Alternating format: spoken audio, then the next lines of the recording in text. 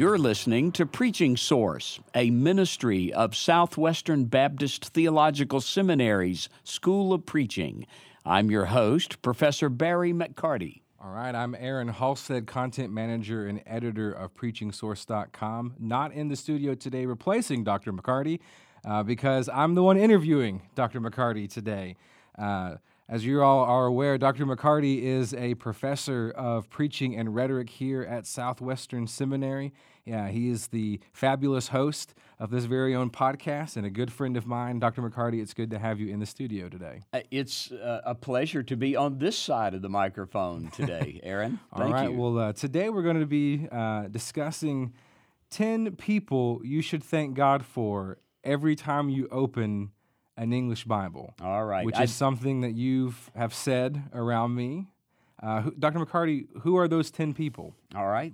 They are 3 Bible translators, a textual editor, 2 printers, 2 kings, and 2 monks. Okay, 3 Bible translators. Okay, we'll start there. Who are those 3 Bible translators, and why should we be thankful for them? All right. Well, first of all, the 3 Bible translators for the English Bible were necessary because in medieval England, the language of the Bible was Latin, which was the only authorized Bible, was Latin Vulgate. It was the Bible of the official church all over the world. And the problem is it was only understood by a small, educated elite. So late in the 14th century, Wycliffe and other Bible translators, other reformers sought to translate the Bible into English so that ordinary people could read the Bible for themselves. But church authorities regarded that as heresy because it threatened the role of the clergy in interpreting Scripture. So these first Bibles, many of them were burned and their translators persecuted. First one is John Wycliffe. He makes the first full translation of the Bible into English sometime in the 1370s. Wycliffe was an Oxford theologian, and this was a massive step forward. The weakness of it is it was a translation of the Latin Vulgate into English, but at least the people have an English Bible in their hands. So that's the first of the 3 translators that we owe a great debt to. The second one is William Tyndale, and Tyndale has the distinction of being the first to publish a printed edition of the English New Testament, and it's the first to be translated directly from the Greek text. He did that in 1526, but again, many of these early Tyndale Bibles were destroyed. In fact, there are only 3 of them that first edition Tyndale New Testaments that still exist. One of them's in Germany. One of them is in the private library at St. Paul's Cathedral, which I have held. I've had connections there through Canon Giles Fraser, and I've gotten into the private library, and I've been able to actually hold one of 3 existing Tyndale New Testaments, which if I had been caught with that when they were printed, I'd have been burned at the stake, which eventually Tyndale was burned at the stake because of his work. And then the other one is in the British Library. You can actually, if you visit London and go to the British Library in the manuscript room, you can see one of 3 existing Tyndale New Testaments. But it was illegal. The New Testaments were printed in Worms, Germany, and they were smuggled back into England in bales of cotton and barrels of flour. That first edition, the actual page size, isn't much bigger than one of the iPhone Pluses today. And Dr. McCarty, I've seen a framed page from a first edition Tyndale New Testament and a portion of a portrait of William Tyndale that used to hang by your door in your pastoral study. How did you come across and come to own that page? I own one page. Like I said, there are only 3 extant, complete Tyndale New Testaments. But because so many of them were torn up and destroyed, there are pages that float around among rare book dealers. And so I was able to purchase a single page of a Tyndale New Testament from a rare book dealer in London. And I framed it along with a portrait of Tyndale. And in my 22 years of pastoral ministry, I always hung that page and that portrait by the door of my study in the churches that I served, always by the door, so that it would face me as I went out to preach each Sunday.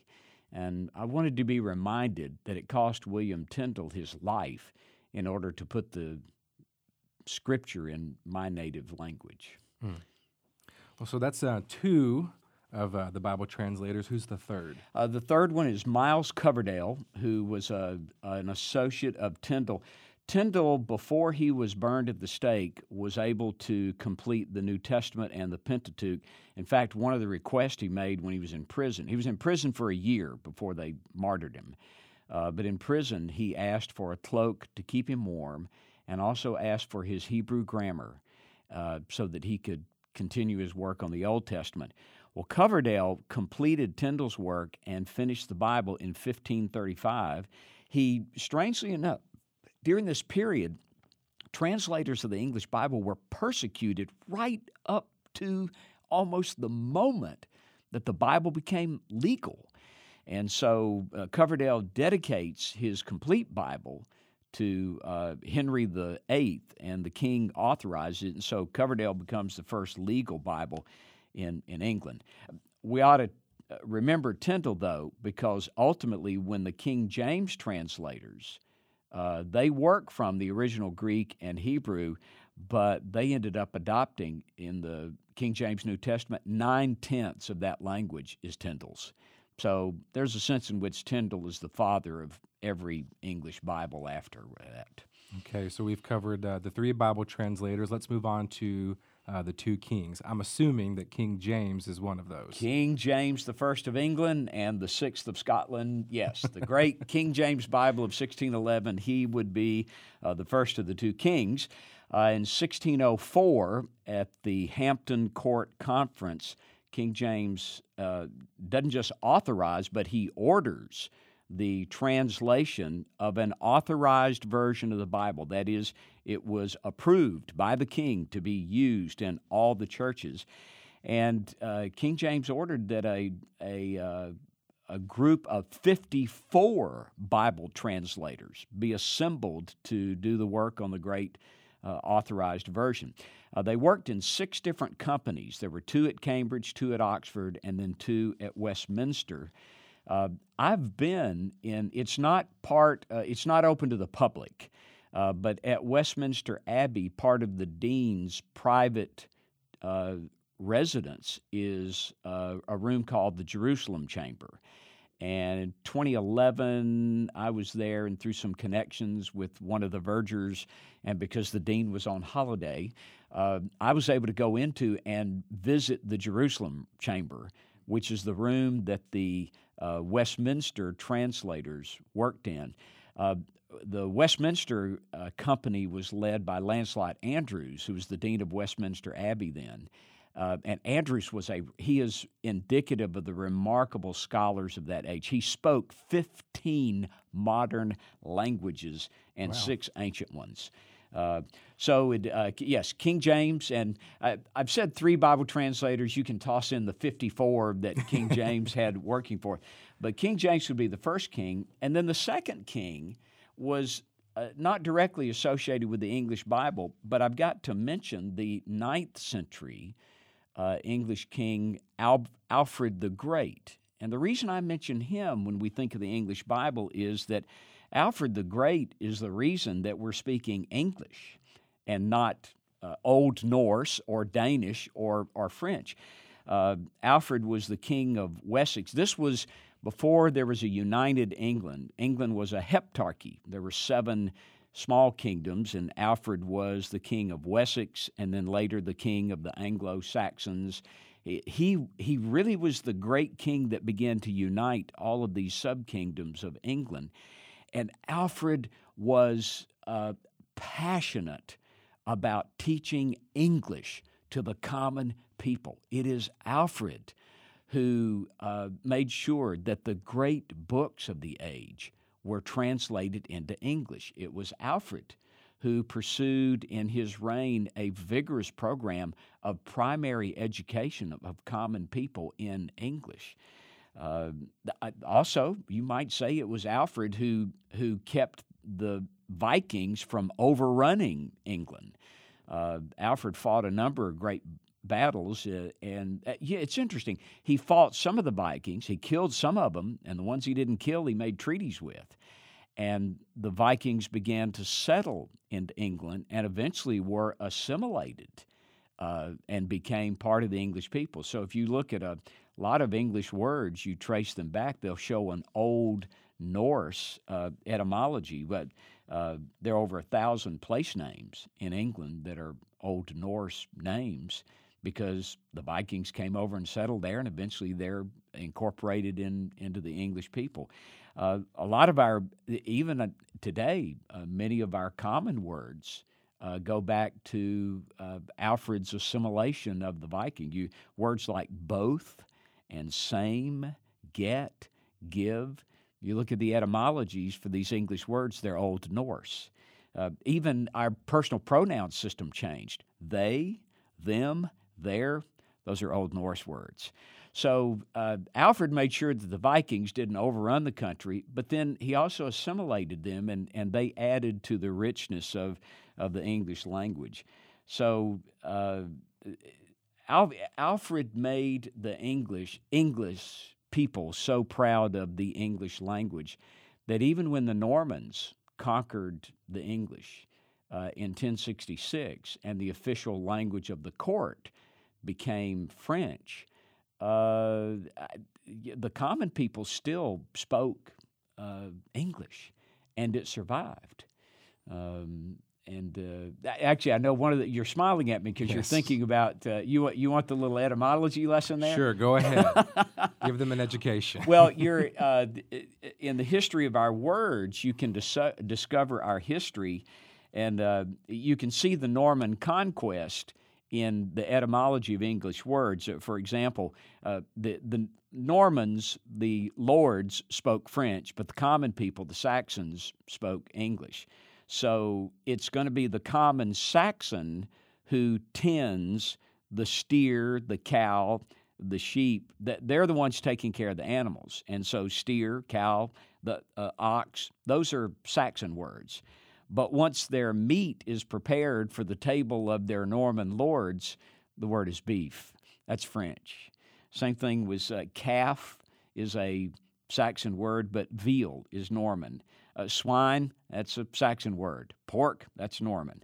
Deer is an English word, Saxon word. Venison is a French word. So it's interesting that even in the etymology, you can see the history there.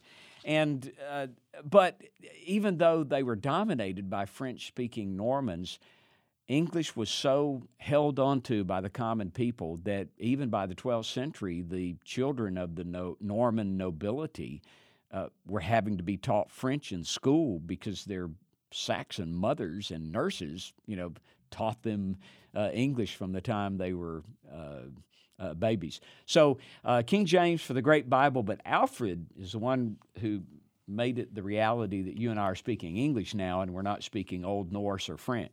All right. So that covers the two kings. Who is the one textual editor that you think we should thank? The textual editor is Erasmus of Rotterdam, and he was the great Catholic Christian humanist of the end of the Middle Ages. Erasmus is the first one to publish a printed Greek text of the New Testament. Now, in Spain, there were some people who could have gotten ahead of Erasmus. There was a polyglot Bible that was actually part of it Erasmus had seen was already been printed. Part of it was printed that had the Bible in Hebrew, Aramaic, Greek, and Latin, but they were waiting to perfect it and publish the whole Bible at the same time. So Erasmus got the lead on the folks in Spain, and in 1516, he publishes the first printed edition of the Greek New Testament. Now, you might, if you're thinking about Gutenberg in the 1450s, say, hey, why is there a 60-year lapse in printing? It's because the fonts, the typefaces for Greek was complicated. It was difficult and expensive to produce it. So there's a lag there. They had the Latin, English, Roman alphabet, but the Greek took a while. And, Erasmus it still stayed inside the official Catholic Church. He kept his distance from Luther, from Calvin, from the other reformers. But the reformers, Luther, Tyndale, these reformers, they turned to Erasmus's Greek New Testament to translate the Bible into the language of the common people. So we have to tip our hat to Erasmus. Now, I know my Greek faculty colleagues was, there were all kinds of problems. Yeah, there were problems with the Erasmus text. He only had a handful of Greek manuscripts, and he backread parts of the Latin Vulgate into the Greek.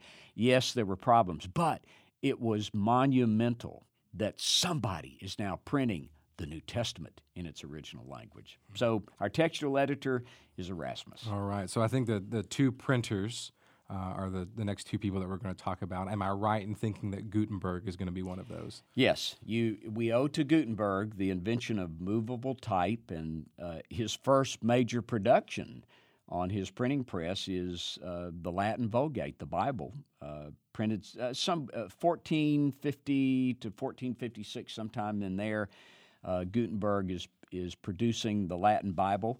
And then the other printer that I would note is William Caxton, who was the first English printer.